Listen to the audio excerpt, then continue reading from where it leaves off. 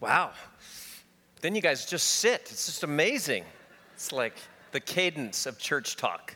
5 seconds, and then you're done. It's awesome. Hey, as Nick mentioned, my name is Dan Diebel. I'm one of the pastors here. It's my total joy to serve and be with you today. And if this is your first time, I want to just say welcome. Thanks for trusting us with this time together. We've been in this series called Love Math. We have been doing since Easter of last year, over a year now, we've been doing this Bible crawl through a New Testament letter called Ephesians. The Apostle Paul has been writing to a church and a group of churches around what would be considered modern-day Turkey, and he's been talking about who they are and how they are to live. And the letter is called Ephesians. And what I love about going through just like a book of the Bible, pretty much like passage by passage, chunk by chunk, is I don't get to pick what we talk about. That's pretty much handed to me. I can't cherry pick. There's a different way to do it, which is topical series. I like those too. There's nothing wrong with them, where it's like, what do we want to talk about? What should we talk about? And all those things. But when you just go step by step through the scriptures and the passage, you pretty much just get what's handed to you. And what we are given today, and I believe it's a gift that we're given it, is a really heavy and hard passage that we find in Ephesians chapter 6. And it begins like this. Slaves, obey your earthly masters with respect and fear, and with sincerity of heart, just as you would obey Christ. Obey them not only to win their favor when their eye is on you, but as slaves of Christ, doing the will of God from your heart. Serve wholeheartedly as if you were serving the Lord, not people, because you know that the Lord will reward each one for whatever good they do, whether they are slave or free. And masters, treat your slaves in the same way. Do not threaten them, since you know that he who is both their master and yours is in heaven, and there is no favoritism with him. Paul says some important things here. He says, actually, and we'll get to it, some progressive things. But I think if we're all honest, we want him to go a lot further than he does here, right? I mean, why doesn't he just release a manifesto and call out for the abolition of slavery in his time and his day? And we step back, we look at the whole Bible, and we go, why doesn't the Bible just make it so clear what has saved us a civil war, right? I mean, you struggle with that? Passages like this, just going, why couldn't it be more clear? Why didn't Paul go further? I think we'd all say we want him to. Why doesn't he? How are we to understand the scriptures at large related to this issue and other ones? You join me in that question? Can you feel the tension in a passage like that as it relates to where you and I live today? Well, let me just pause. I just want to say this about you, Heartland. I love that we're a church that can lean into the tension. I love that we're a people that are trying to cultivate honesty in such a way that we want to go into these places. We don't want to run from them. And so we're going to address this. We're going to go even deeper into other tensions that all impact every single one of us. And I just want to say from the get-go, thank you. Thank you for being that kind of people. It just makes it such a privilege to serve and lead a people like this. And so how do we press into this tension? I want to offer this kind of framework or rubric by which to understand what's happening here in the scriptures. The Bible we believe to be the infallible word of God, which means it's without error in all that God intends to speak on matters of faith and practice. And really, when you open up the Bible, basically anywhere, you're going to see three storylines kind of intersecting. One, the story of that time and day, of that culture. The scholars call it the Sitzenleben, the situation in life in which the events were occurring as they're being recorded or recorded later. Two, the storyline of your life and my life as the Bible reflects back to us, our story. And then three, this meta-narrative story of God and his redemptive pursuit from since before the beginning of time until the fulfillment of time when Jesus literally and physically returns. And so basically what we see in a moment like this, like what we just read, and as it relates to slavery or other things like this, is the Bible meets culture right where it is, advances it forward, and then plants seeds of redemption in the hearts of Jesus' followers throughout the ages that lead ultimately to what we'll call a kingdom ethic. This way of understanding and being faithful to all three storylines in the scripture is called the redemptive hermeneutic. And hermeneutic just means, how do we accurately interpret the scriptures? How do we be faithful to what God is trying to offer us in that story? And it looks like this. There is a culture in which the Bible engages with, and we'll call it X. And by the way, I just want to say to anyone listening by podcast, this would be the sermon to videocast, not just to listen to, but to watch. A lot of whiteboard fun today. And so the Bible meets culture where it's at, but then advances it forward. We'll call that to Y, and then plants seeds of redemptive flourishing that will live on through the church to what we'll just call Z. The kingdom ethic, the ultimate kingdom of God. That's where the kingdom is something that Jesus talked about more than anything else. He just cast this vision of where the rule, the reign, and the realm of God is always in full expression. It's where God holds complete sway over all things. It's where right relationships, that's called righteousness. It's where wrong things are made right and finally and ultimately right. That's called justice, and the Hebrews have a word for it. It's just simply called shalom. The complete and total flourishing throughout all that God in the very beginning called good and very good for all people and for all creation. And so you have culture being met by the Bible, advancing it forward, planting seeds that lead ultimately to the expression of the kingdom of God. So how does this work? By the way, does this make sense? You with me at least in terms of the framework? Good? Okay. Want to make sure you're with me.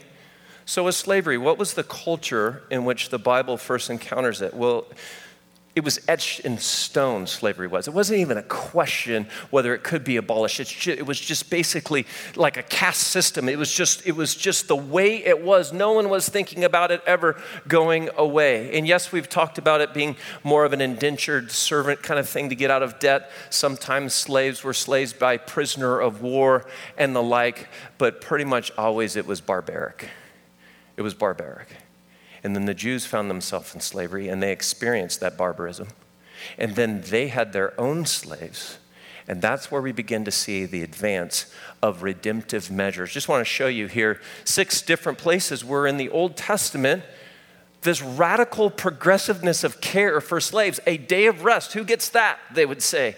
7th year release for Hebrew slaves, provisions for slaves upon release, limitation for slaves against beatings, refuge and safety for foreign runaway slaves, denouncement of slave traders. Do you see? These were all completely unheard of, completely radical measures of redemption that advances the culture forward, but we have to say, not far enough. As you read in the Old Testament, you'll still see other things that you just go, no, please, how come? As it continually progresses forward, what's called progressive revelation of all the deepest heart of God made manifest in flesh, namely in Jesus, all that he did, all that he taught, all that he said, all the ways that he loved. Maybe primarily we'll just point to that one moment where he walks into the synagogue, he's handed a scroll, he turns to the scroll of Isaiah, the 61st chapter, and he repeats basically his mission statement, which was to set those who are in bondage free. He has sent me to proclaim freedom to the prisoners and to set the oppressed free. Now we look at that and we go, is that spiritual or is that physical? And the answer is yes. Anything that's in bondage, anything that's not free, just like I want to set you free emotionally, intellectually, physically, spiritually. And that's why I've come. And then his very life and heart was implanted in followers that are also recorded in the Bible, and like the book of Acts, like in guys like Paul and Peter and John and these kinds of guys, and they began to live this flourishing out, and that's where we come to Paul. What makes Ephesians actually so radical for its day? Twofold. One is that Paul addresses slaves as full human beings capable of moral and personal will.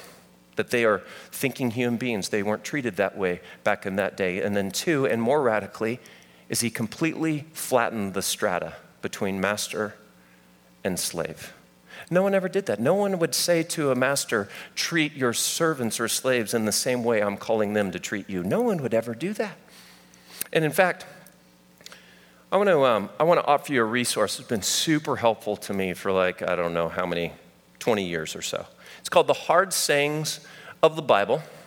And whenever I go to one of those places, I'm like, what do I do with that? Where do I file that one, God?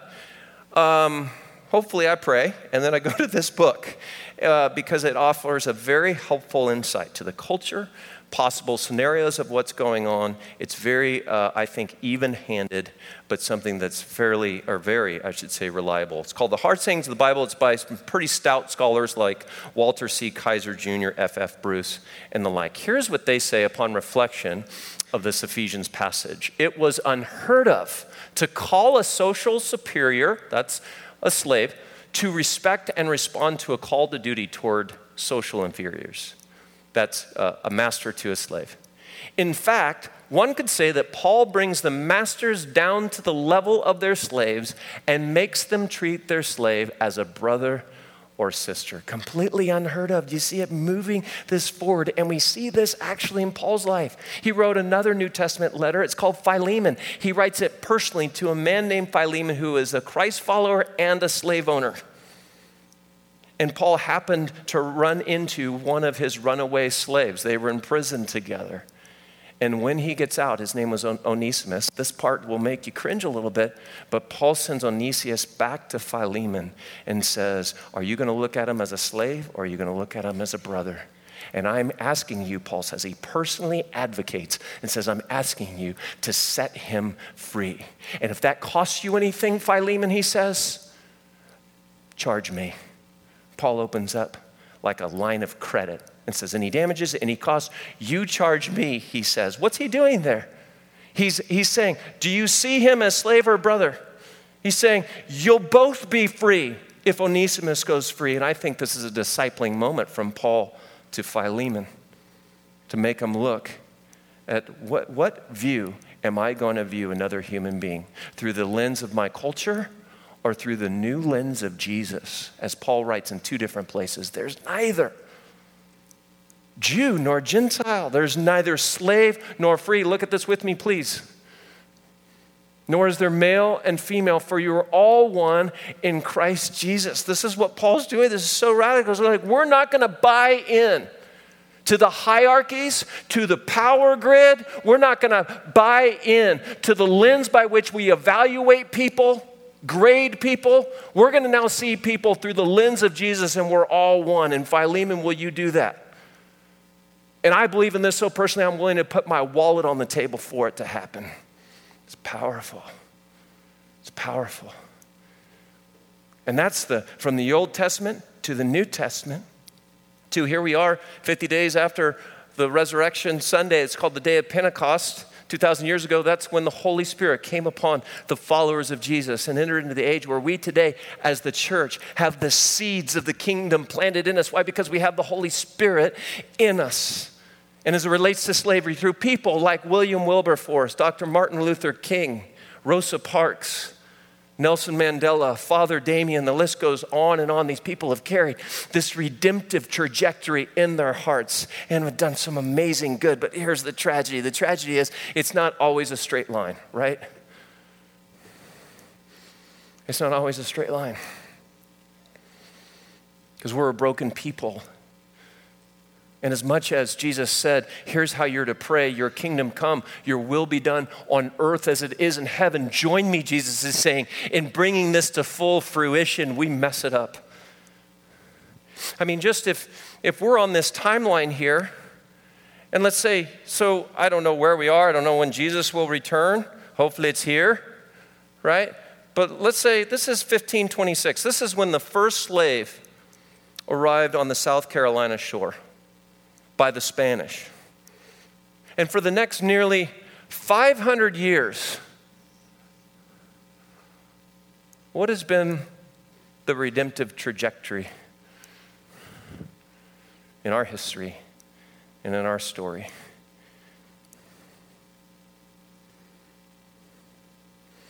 Well, we're in this series. It's called Love Math because we're looking at the deep heart of God. We're looking at his scriptures and trying to just ask the question, how can we flourish and thrive in all of our different relationships? God is a God of relationship.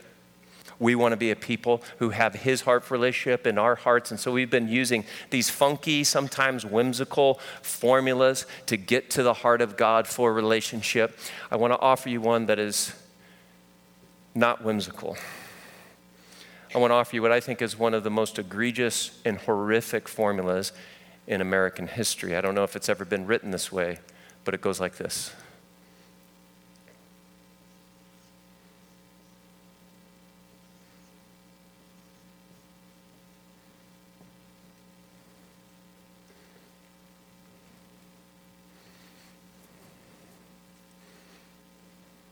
Recognize that?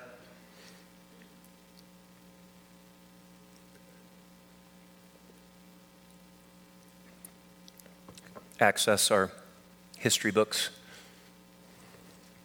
S equals 3/5 F. 3/5 ring a bell?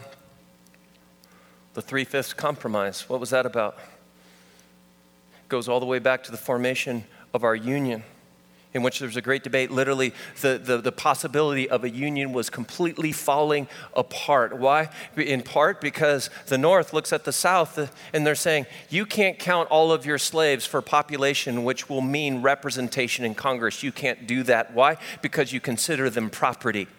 And the South said, well, we kind of consider them property, but we also consider them persons as well. And we want to make sure that we gain adequate access to federal funding through taxation. It was a question of representation and taxation. And there was this big squabble and everything was on the line. So they came to a compromise and they said, okay, well, slaves equal just 3/5 of a free person.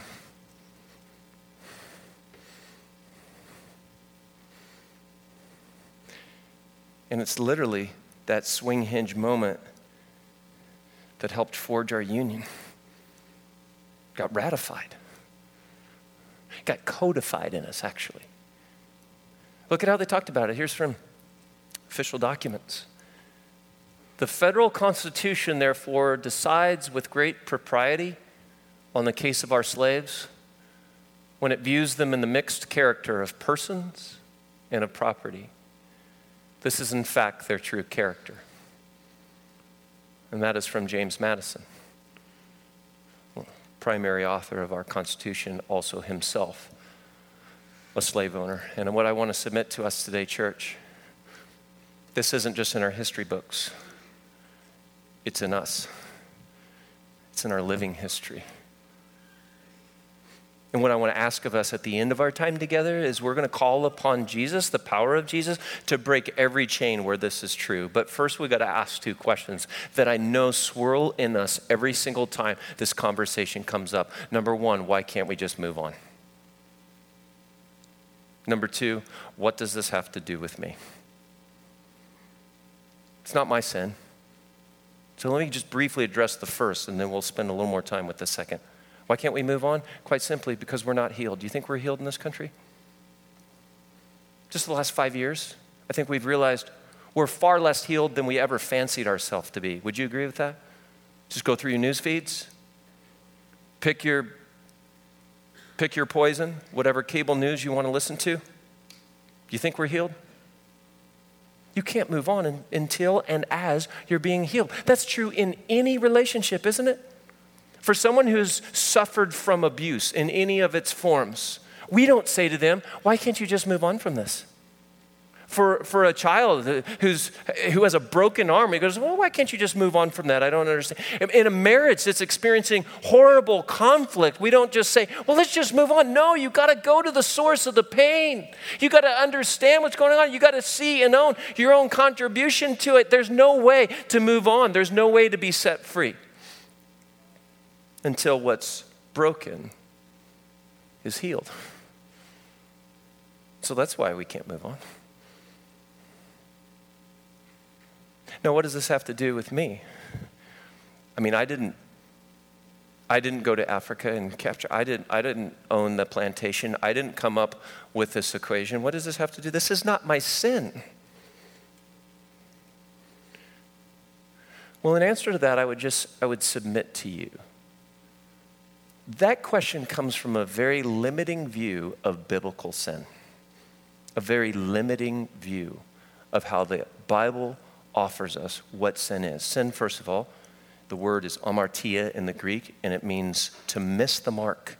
To miss the mark. That's all that it means. What's the mark?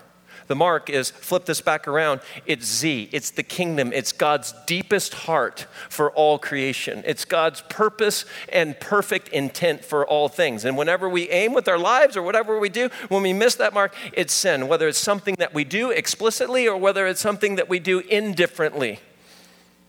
It just missed the mark. And the Bible is really, really clear. All have sinned and fall short of the glory of God. Another way of saying the kingdom is God's glory. We fall short of it all, right?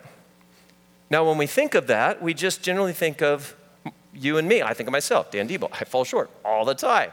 You think of yourself. I fall short, right? We're made beautifully in the image of God, but we have this broken piece to us. But actually, it's larger than us, too. It's larger than you and me. In fact, I want to offer to you, there are 4 different layers to sin that the Bible offers us. The first one is personal, and that's the things I do that I shouldn't, or the things I don't do that I should have. Then there's generational sin. And this is the sin of our ancestors passed on to us. And then there's communal sin. These are the sins of a people, collective, together. And then there's societal sin. The systemic sins within a society that are the culmination of all of these things that affect us all. And what I want to offer to you from the very forefront is that this equation finds its expression today through every single one of these layers in your life and in my life. Let's start with personal. Personal is maybe best portrayed by King David, man. He was a personal sin machine with his blunder with a woman named Bathsheba that led to adultery, that led to murder, that was just rift with pride and the whole thing. And he writes a song about it when he decides to take ownership for it, because God wants to break this chain in his life. So he cries out and says, "For I know my transgressions and my sin is always before me." He's not talking about anyone else's sins. He's owning his own. And then he goes a little bit deeper. 2 verses later, he goes, "But you know what? This isn't just something I've done. I have to own that, yeah, I'm made beautiful in the image of God, but I'm broken too." He says, I was sinful at birth, sinful from the time my mother conceived me. He's making personal what he has either done explicitly or even implicitly. And as it relates to the question of slavery in this equation, how many of us would say there's things we've done? If I go back through my own history, there's things I've said, there's things I've done, and there's things that I've thought. There's a lot of research out today about implicit bias. And what the research points to is that you and I, for those of us that are willing to see it in our own lives, that we instinctively, subconsciously assign certain characteristics to certain kinds of people different than us, in particular with African Americans. It's just a blink reaction.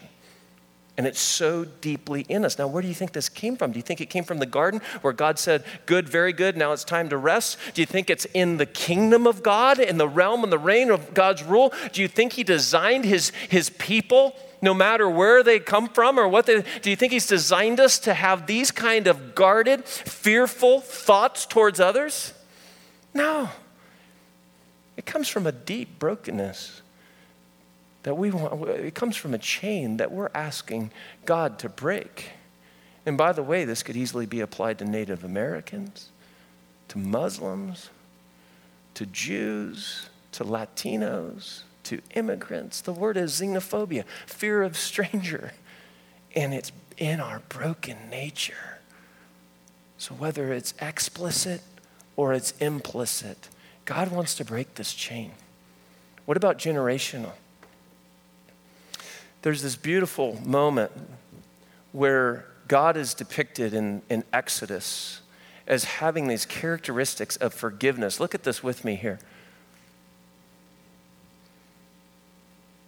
The Lord, the compassionate and gracious God, slow to anger, abounding in love and faithfulness, maintaining love to thousands and forgiving wickedness, rebellion, and sin. We love all that. That's who God is. Yet, he does not leave the guilty unpunished. What's he saying there? He's saying, look, there are consequences to sin.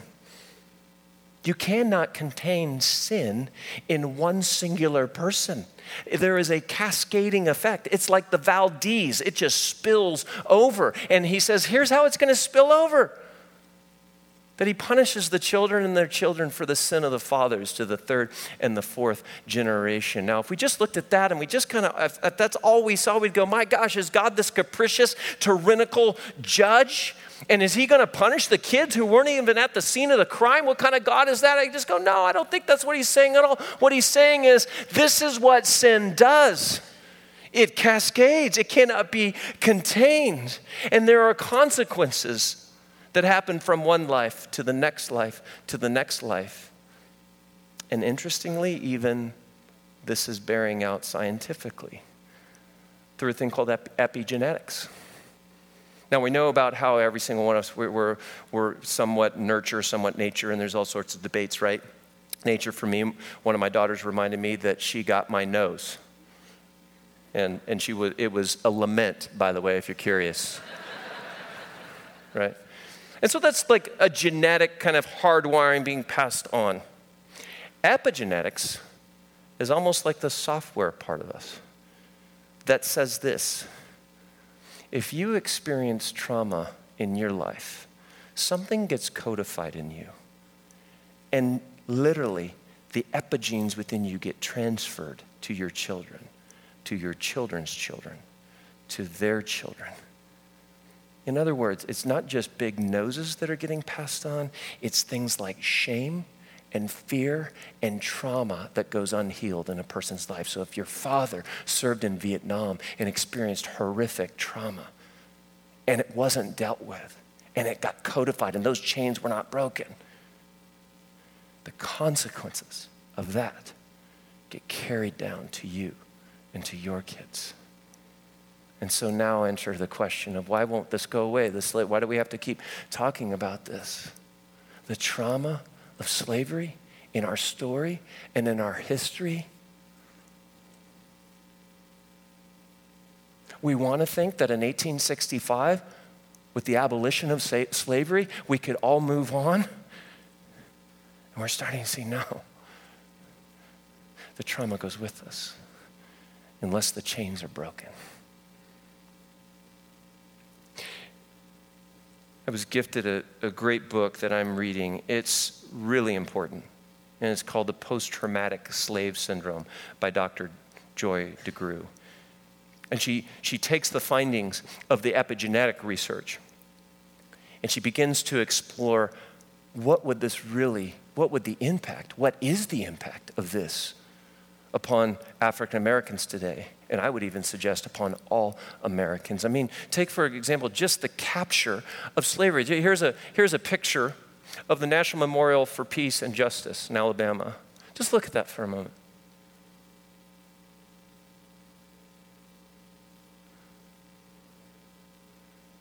Imagine that were you,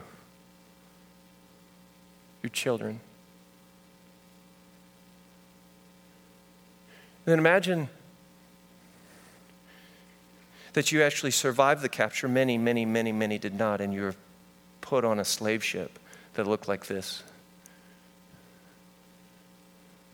Imagine the trauma of this. Dr. DeGruy, she writes about it, and here's what she says: that by the millions, these men, women, and children were loaded onto ships, crammed together with sometimes less than 18 inches between them. Here they would dwell for many weeks to several months in the bowels of the ship, They were deprived of any human comfort and shared in a collective misery. This disgusting place was where they slept, wept, ate, defecated, urinated, menstruated, vomited, gave birth, and died. It has been estimated that the millions of Africans who died en route, and by the way, en route, not in capture and not upon arrival, died en route, exceeded the number of Jews killed in the Holocaust. Although slavery has long been a part of human history, American chattel slavery represents a case of human trauma not comparable in scope, duration, and consequence with any other incidents of human enslavement.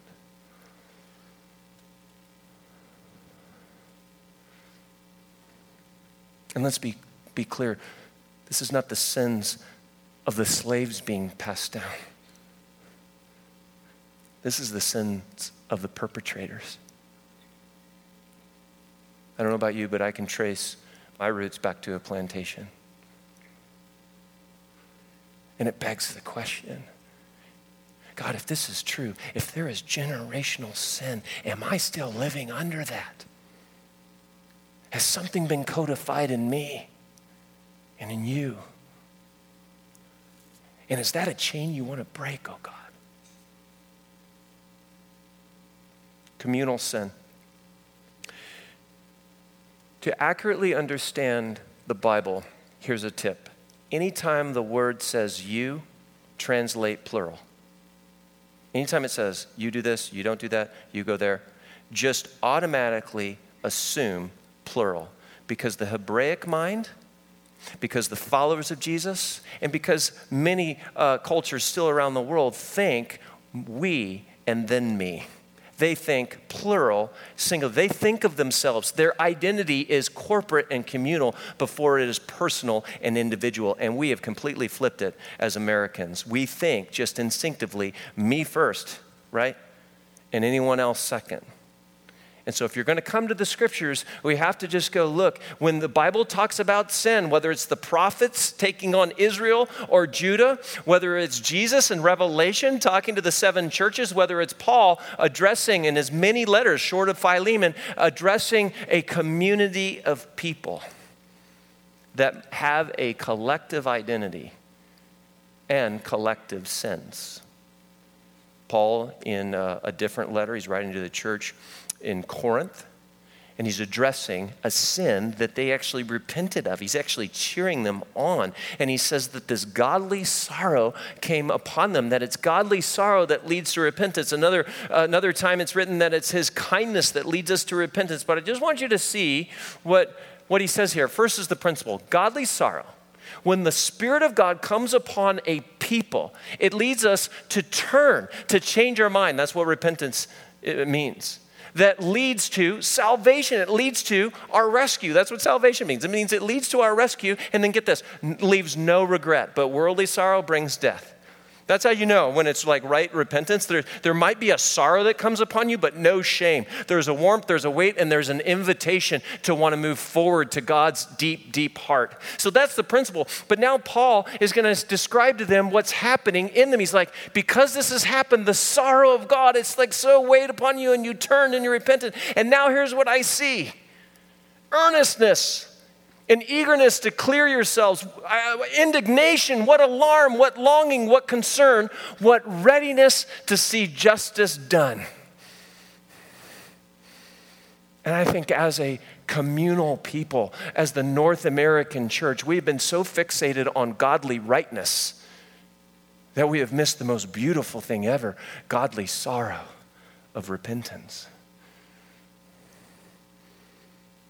And truthfully, it's the thing I've been praying for us over and over, is that there would be a godly sorrow upon you and upon me for the things that happened within me that I must own in the chain that God wants to break, for the things that are true in my family and my family story, the chains that God wants to break, and the things that are true in us as a people, whether as Americans or Heartlanders, or somewhere in between, because it all leads up to an expression in our civic life. The systemic sins within society that affect us all. And the Old Testament talks about it when it says that God hates dishonest scales, when it speaks against usury. When Jesus goes into the temple and clears the marketplace, you see that there is this expression of going, there is sin in our society. There are broken things that God wants to make right. There are hurting relationships that God wants to redeem. And we see that as it relates to our very darkened history with slavery. And I want to walk us through just a few. Scientific racism. Phrenology, which is the measuring of skulls and assigning lower or higher levels of intelligence, now debunked.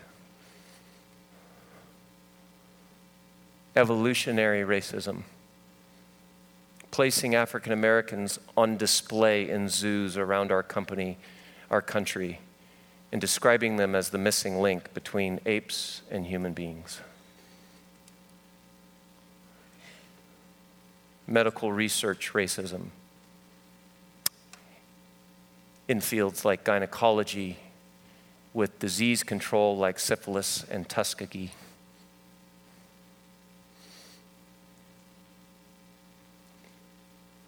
That since the abolition of slavery in 1865, up until 1955, there have been over 10,000 lynchings of black men, women, and children, oftentimes before cheering crowds of white men, women, children, and churchgoers.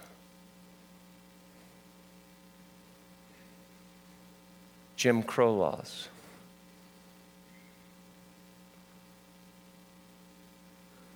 Black code laws. Convict leasing and chain gangs.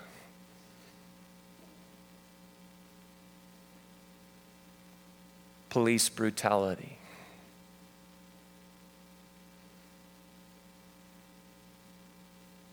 The disproportionate amount of African Americans incarcerated.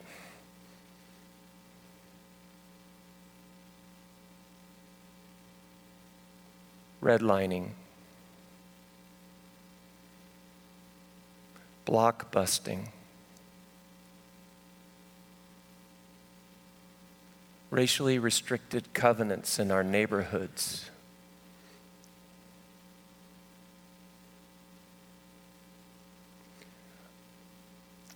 Unequal education.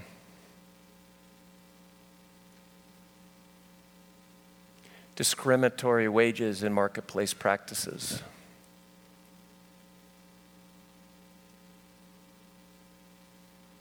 Voter suppression.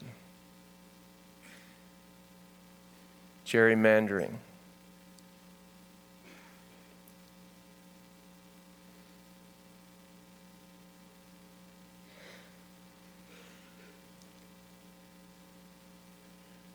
Church segregation.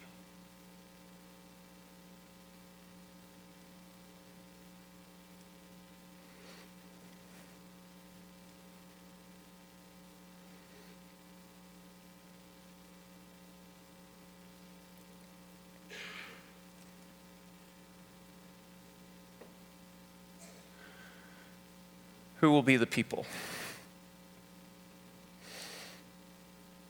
to listen and to, with their lives and with their efforts, say, this is not true? Who will be the people? And I'll tell you who should be the people. It should be us, the church. That will so listen and stop and say, we are in so much pain collectively. Let's enter into the pain of others. This is why Kaepernick took a knee. This is the cry of the Black Lives Matter movement. What are we saying? If we just set aside your politics, my politics, we just set it aside, what are they saying? They're saying this is not true, not true, not true. but I've been made in the image of God.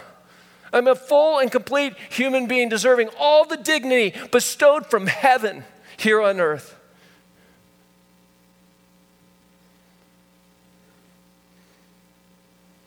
And will we be a people that will write a new equation, that will embody a new equation that represents Z, the kingdom of God here on earth? For right relationships, for wrong things being made right, for shalom, to join the heart of God and Jesus and how he wants to bring fruition of all that is true in heaven right here. Breaking every chain here, here, here, and here.